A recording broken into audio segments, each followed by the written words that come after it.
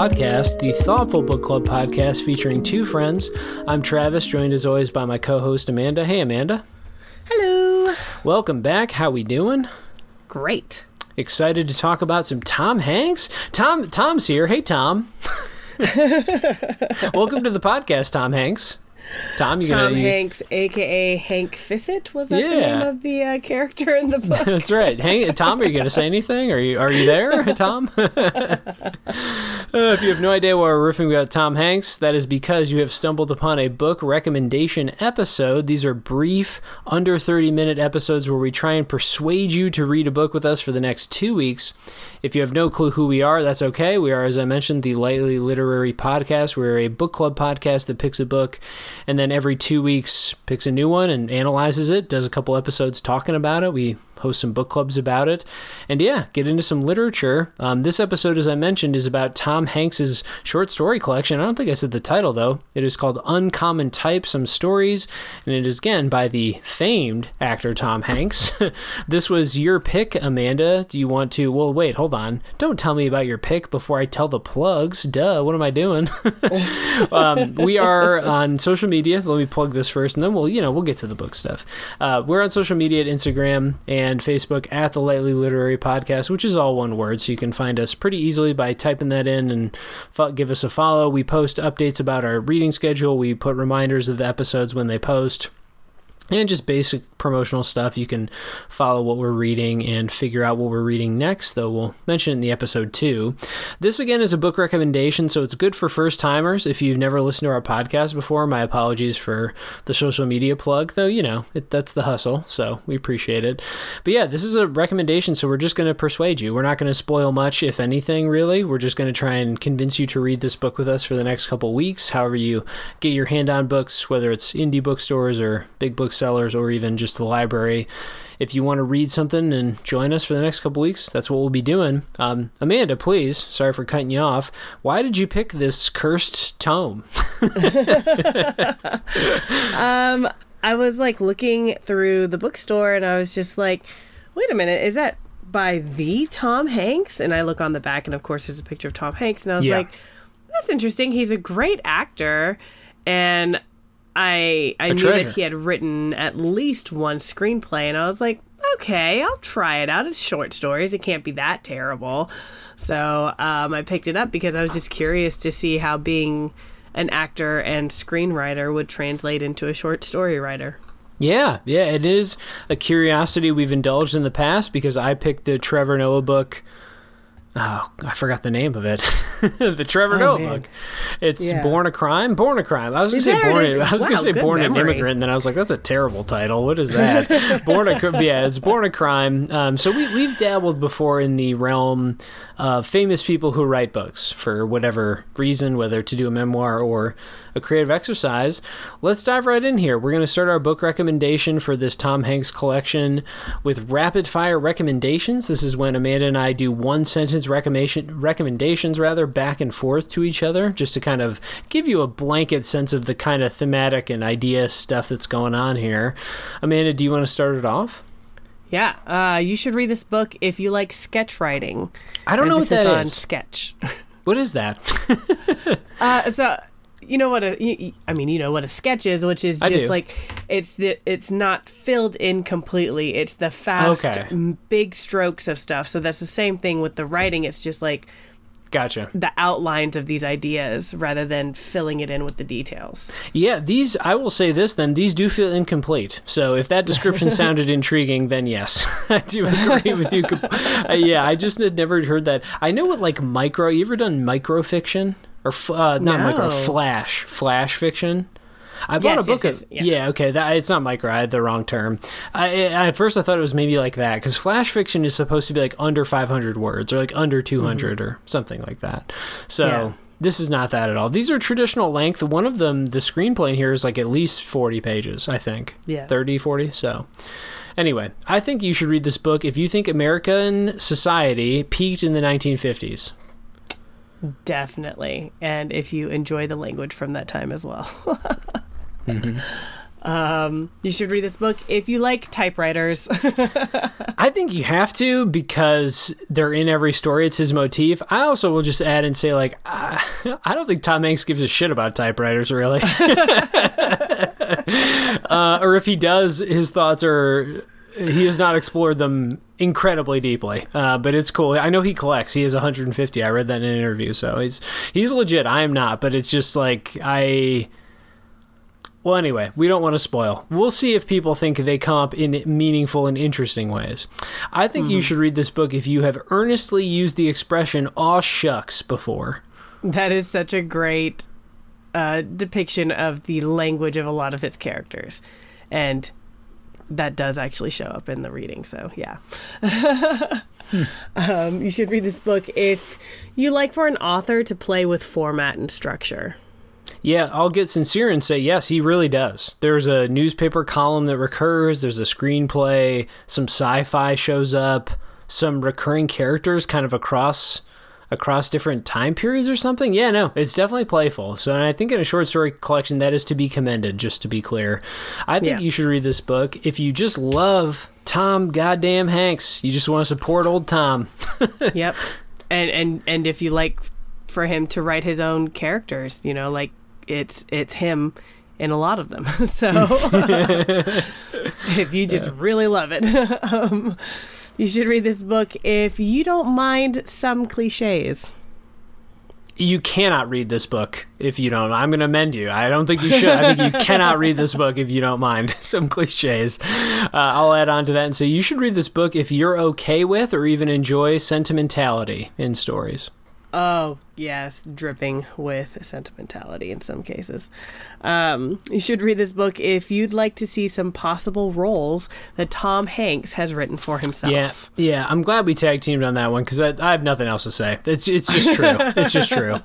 You should read this book, my final one. You should read this book if you just love using an easy, frictionless read to end your day. Maybe you reserve that final 30 minutes in bed where you're just like, I'm just going to kind of ease into something to read and then fall asleep.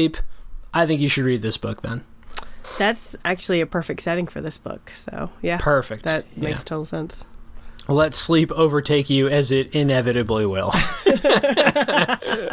Brutal. Probably the meanest thing I've said on this podcast so far. But it's still early. We're not even in our 30th book. Anyway, let's move on to a new segment, Amanda, the Pop Culture Touchstone. This is kind of a newish segment still for us, but we're trying to find something commonly known, something in pop culture. It could be anything, music, TV, games, but obviously other books, things from history, whatever. It could be history, I guess, touchstone. Something it reminds you of. I'll start because I've already spoiled mine from some references I've made.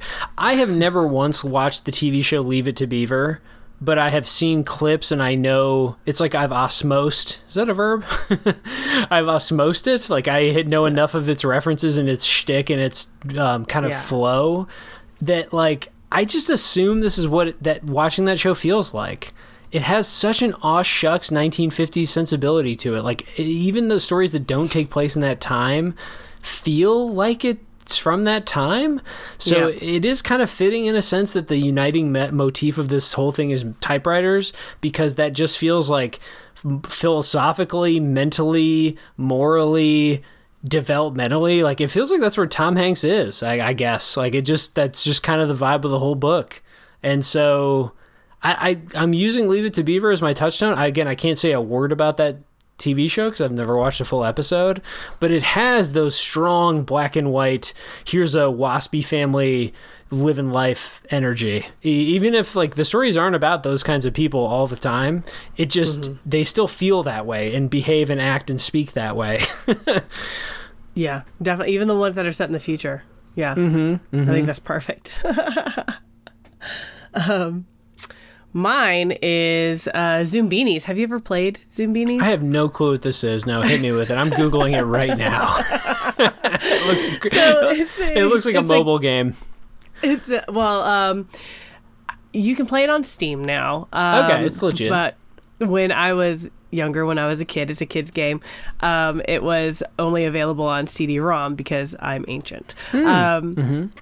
And it's a logic-based game, so there's a lot of puzzles, and it involves like math and stuff like that. Cool. It's fun for I replayed it as an adult because I was like, oh yeah, I remember this game. And it's like, but it's like the kind of game where you can completely zone out. Like if you're doing a Sudoku or if you're doing Gotcha. Something like that, where you can just completely zone out because it doesn't preoccupy your entire mind. Like it's just one section that you're just trying to like work through, and then the rest of your mind is like doing other things. So that's exactly what I felt like this collection was. It engaged a part of my mind, as in like I was using, my eyes and transferring the information to my brain, but it did not completely engage my entire consciousness as I was reading it for various reasons. I have an insider baseball term if you'd like one. I often refer to these games as podcast games because when I play, I like having games like these in my life, frankly, where I can put on a podcast and then play the game, but the game's audio is like, it's almost muted, But it's like, that's what I'm doing. I am playing a game. FIFA, the soccer game, was this for me for many years, where it was just kind of like, I'll unwind my day. I'll play 2 games of FIFA, but the audio is basically muted, and I'm just listening to a podcast instead. It's got big energy in that sense. Okay, I think that's a great touchdown. Good call. Well, thanks. And maybe one day you can play Zoombinis as well. I might have to try now. I just looked it up. It looks it had a look immediately like Candy Crush, but it's not, though. It has a different, I can tell it's different. It's definitely not. It's very heavily logic based and math based. Gotcha. I mean, hey, let's not undersell Candy Crush. Very logic based. All right, you got to match 3, all that. All right, let's move to our scripted pitches. This is the kind of middle segment where we each have prepared a piece of writing in advance, and so we're going to try and persuade you to read again this book with us for the next couple weeks by delivering something pre-prepared and pre-scripted. Do you want to go first? I feel like I always do. You can go first this week. Yeah. Tom Hanks is one of America's sweethearts and rightfully well regarded for his acting chops. So I thought I'd give his writing chops a try. His collection of stories are certainly experimental and entertaining enough, but Hanks's collection is no mind or life-altering read. The stories read almost like outlines or rough drafts. The rough draft you do to get the big ideas out before you fill in with the characterization, the symbolism, just the beauty and meaning behind the story. That's not to say the stories are all completely devoid of any stylistic flair. There are moments when Hanks poignantly reveals a character's emotional state and a few examples of humor and even some interesting metaphors. His endings are usually interesting and don't fall into the trap of needing to tie everything in a nice little bow. Did I mention there are some cliches sprinkled throughout his writing? He tries a variety of structures and narrative voices in this collection, though not always successfully. It's a passable first try at non-screenwriting writing. There is a play in this collection, though. This is a good read for someone interested in just getting through a story without wanting to analyze anything and curious about Hanks's worldview. It's the ending for me, man. You're right. Because I hate inserting authors into stories. Like, I just am not a reader, and my critical mind does not think, like, let's do autobiography while we do fiction analysis or art analysis. But obviously a person who makes art is deeply tied to their art. So I have a conflicted feeling about this. I also, the created object will exist forever, and the person, not only do they lie and can be flighty, like we never can know them fully. So that's the other part of it to me. That's like, I'd rather try and assess the object on its own merits rather than, because it's never going to change. It's like the thing is the thing. They made it the thing. Anyway, that's a really bad brief view of philosophy of art there, aesthetics. But that's all just to say, I just can't get over the Hanksian-ness of this. Like, because he's such a public person and because these stories have such clear things in common that they want to do, you just can't help but finish it and be like, I think I know who Hanks is now. Like, I do think I understand him a little bit better, which I almost hate to say, but you can infer a lot of things based on that and based on his public appearances and stuff. Yeah. Yeah, Hank's diehards. And you think overall, like, the structure was daring? Because I do agree. He takes some chances, so I respect it. He does, yeah, and I appreciate that. I think that was one of the most interesting things about his writing.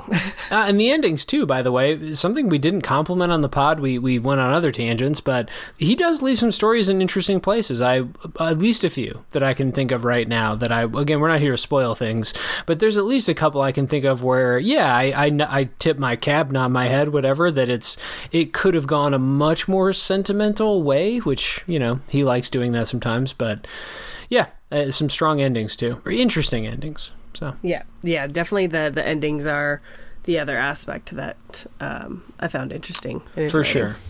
All right, let me do my scripted pitch here. Tom Hanks, he has delivered many, many iconic performances on the screen. There's no question. He's even cultivated a personality that may or may not befit his actual life. He just seems like America's affable, honest, and probably most critically, like, good man. Just a good man. He's straightforward, hardworking, he's wholesome. He's just the American who's always going to do what's right, even if it's hard, even if it's unpopular. So he's got this kind of aura going for him. And he's rarely cast against that type for a reason. Shout-outs, by the way, to You've Got Mail, a movie I really loved as a teenager. Maybe that informs a lot of my life. Who knows? Because he kind of goes... Do you ever see that movie? This is an aside. I have not. Oh, okay. He kind of plays against type. He's like it's as if he owned Barnes & Noble, and he spends the whole movie, like, bullying a small bookseller. Kind of... Well... You should see it. He kind of plays against type, is all I'm saying. Huh. But then again, by the end of the movie, by the way, he doesn't. He also is like a wholesome, clear-eyed, just good dude at the end. So it's just, yeah, anyway, he is who he is. We all know who Tom Hanks. So for better and for worse, here's what I have to say. I have to imagine that this career-long typecasting for him has infected his short stories in uncommon type, again, for better or worse. They're uninventive stories, frankly, filled with stock characters, and often they seem to feel like some of his most bland stuff. I think his prose has moments that dare upon, maybe even touch originality, sure, but it's likely that you're going to encounter a cliche or a really limp description on the very next page or even the same page, so it kind of nets out. Thus, the collection as a whole is readable, but let's use a cliche here. I'm going to do what you did. It's a roller coaster affair. Like, the highs, there are some fleeting moments of charm and humor, sure, but the lows are, like, really bland plots and, like, impossibly dull characters that just have nothing kind of going on.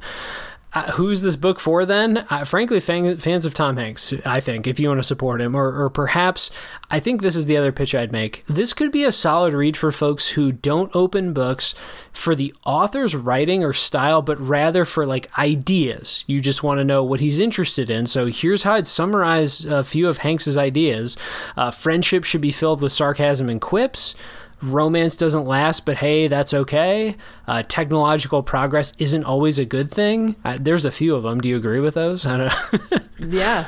Yeah, so it's like, if those ideas or concepts intrigue you, then sure, I'd say, like, maybe give his short story collection a shot. But just to be honest, I won't name them in the review just to be kind of respectful of what we're doing here, but there are just so many more far accomplished, inventive and challenging short story writers out there that, like, do this almost exclusively just this.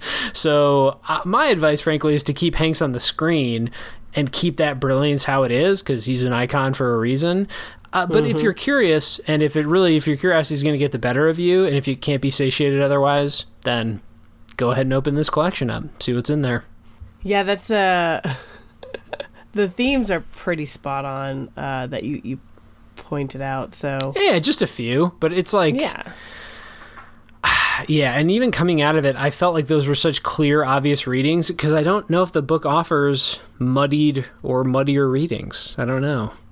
Not that we could pick up on anyway. Yeah. If we failed you, Tom Hanks, in misjudging your writing, please. sorry. Yeah, I'd love to. I mean, I'd love to have that chat. That'd be fascinating. I also am certain he's very curious about immigration and is intrigued by it, but I didn't come away from the book with many takeaways about that experience. It feels like kind of background setting for a lot of his stuff. I don't know. Yeah, I agree. Okay, let's move on to our final segment then, listeners. If we haven't persuaded you by now, that's because I am bad at this and have done a bad job and am actively dissuading. Anyway, we're going to end with our quote for clarification. It's always our final review segment or recommendation segment because we want to give you an actual taste of the prose. Amanda, I'm pulling rank here, even though we're co-hosts. I insist that I do mine second because I feel like it has to be the final word. So you got it. You take your quote for clarification away. Go ahead. All right, so this is from the story Who's Who, which is a story from the first half, actually. It's the last story in the first half that we cover. And this is leading up to the main character's meltdown. The exact moment Sue discovered that the main library was closed on Mondays, a flash of lightning bleached the scraped sky of mid-Manhattan. She stood at the side entrance to the landmark building, its door closed, unable to comprehend the meaning of those three simple words, closed on Mondays. Just as a roll of thunder outblared the honking horns of traffic, she lost the battle against tears, the collective disappointment simply too much. New York City roommates were not friendly soul sisters. Central Park was a place of naked trees, unusable benches, and spent rubbers. Windows had security gates that locked rapists out and victims in. No cute sailors were waiting to meet a girl and get a kiss. No. In New York City, real estate parlors took your money and lied to you. Drug addicts relieved themselves in plain sight, and the public library was closed on Mondays. And then she loses it and starts sobbing. So we see that he's setting up the lead up to the emotion here, and even though the setting is a bit, the way that he details the setting itself is a bit sparse in some ways. Yeah. The list, he does a lot of listing. The list that he includes within that paragraph of the things that are bothering her, I thought was pretty indicative of his writing as well. And then and so it's like the list and the setting itself usually informs when a person, one of the characters, is going to have an emotional reaction, rather than the characterization going into the emotion. Well, I think we both love a good list, right? We both admire kind of when it's well done, or when it's, I'm not sure how to phrase it, but when we respect it, I guess. But it does feel in these short stories that it is a hamstringing effect because he's too reliant on it. There's a short story that takes place partially at the World's Fair in New York, and it just never feels atmospheric there. It just feels like you're being read a Wikipedia summary of all the stuff that was. It's like here's the 20 things that were there. Here's this name, and you don't have time to dwell. It doesn't seem like he has any interest in establishing the feeling of being there, some of the details, some of the, again, setting up an atmosphere. It's more just like, this is where we are. Here's the stuff. Here's what you got to know. I don't know. It does feel rushed in a way, too. It does feel rushed. And there are some glimpses of, like, interesting things, right? So I like the windows had security gates that locked rapists out and victims in. Like, that's an interesting observation, right? Like, the idea of, like, jail for the victim rather than for the rapist. So I thought that was interesting, and that could be something... But that's what I want more of, is that kind of interesting idea being written. Yeah. No, totally. I'm going to do a first for the podcast, Amanda, for me.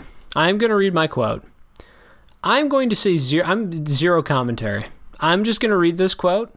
I will conclude it by saying if you think this quote is interesting, funny, or good, then you should probably pick up this collection, and I'm going to say nothing. If you would like to, please.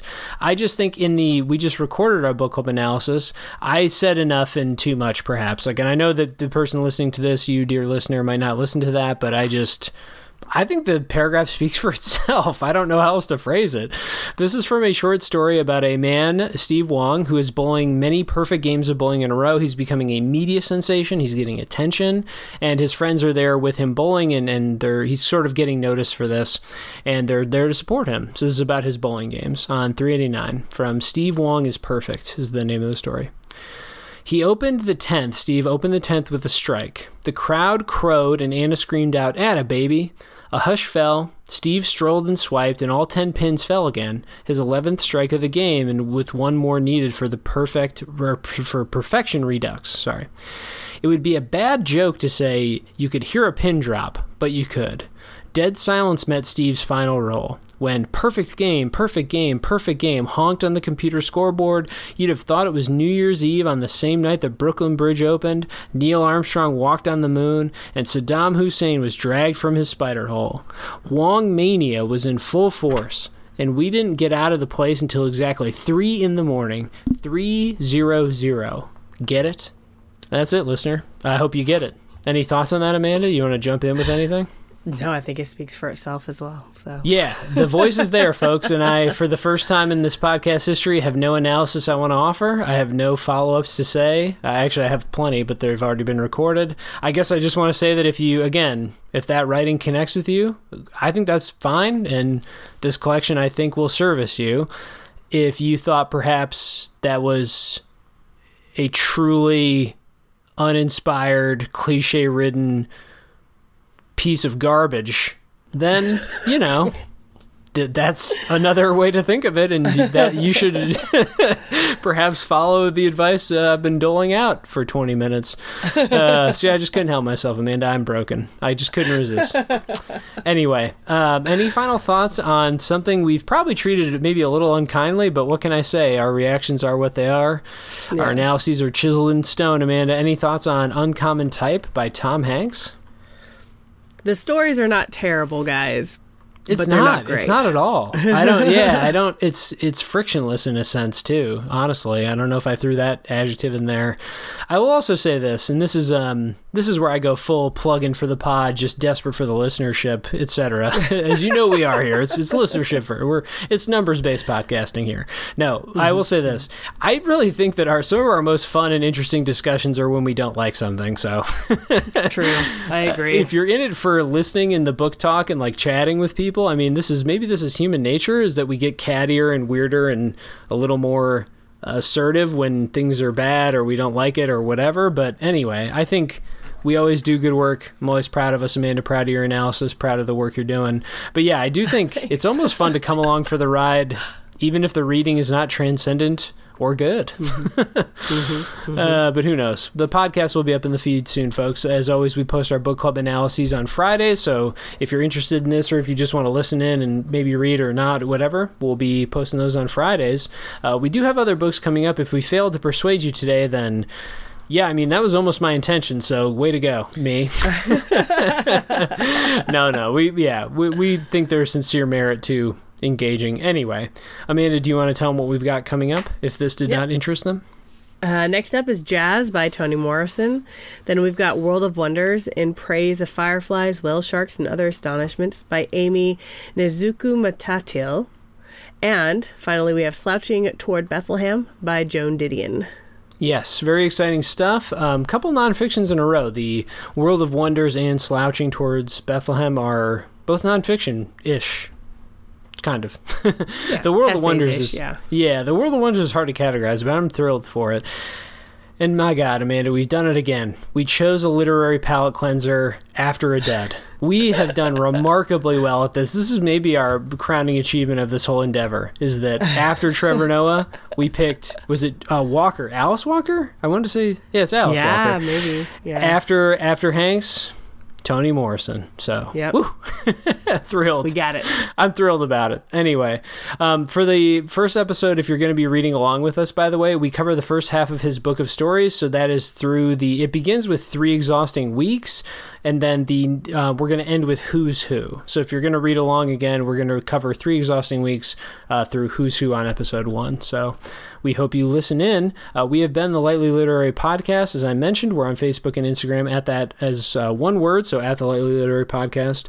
All together, if you can leave us a review or recommendation on iTunes, Spotify, Google, wherever you found this, we sincerely appreciate it. It helps a lot. Tell your friends and family. And as always, folks, we'll see you between the pages.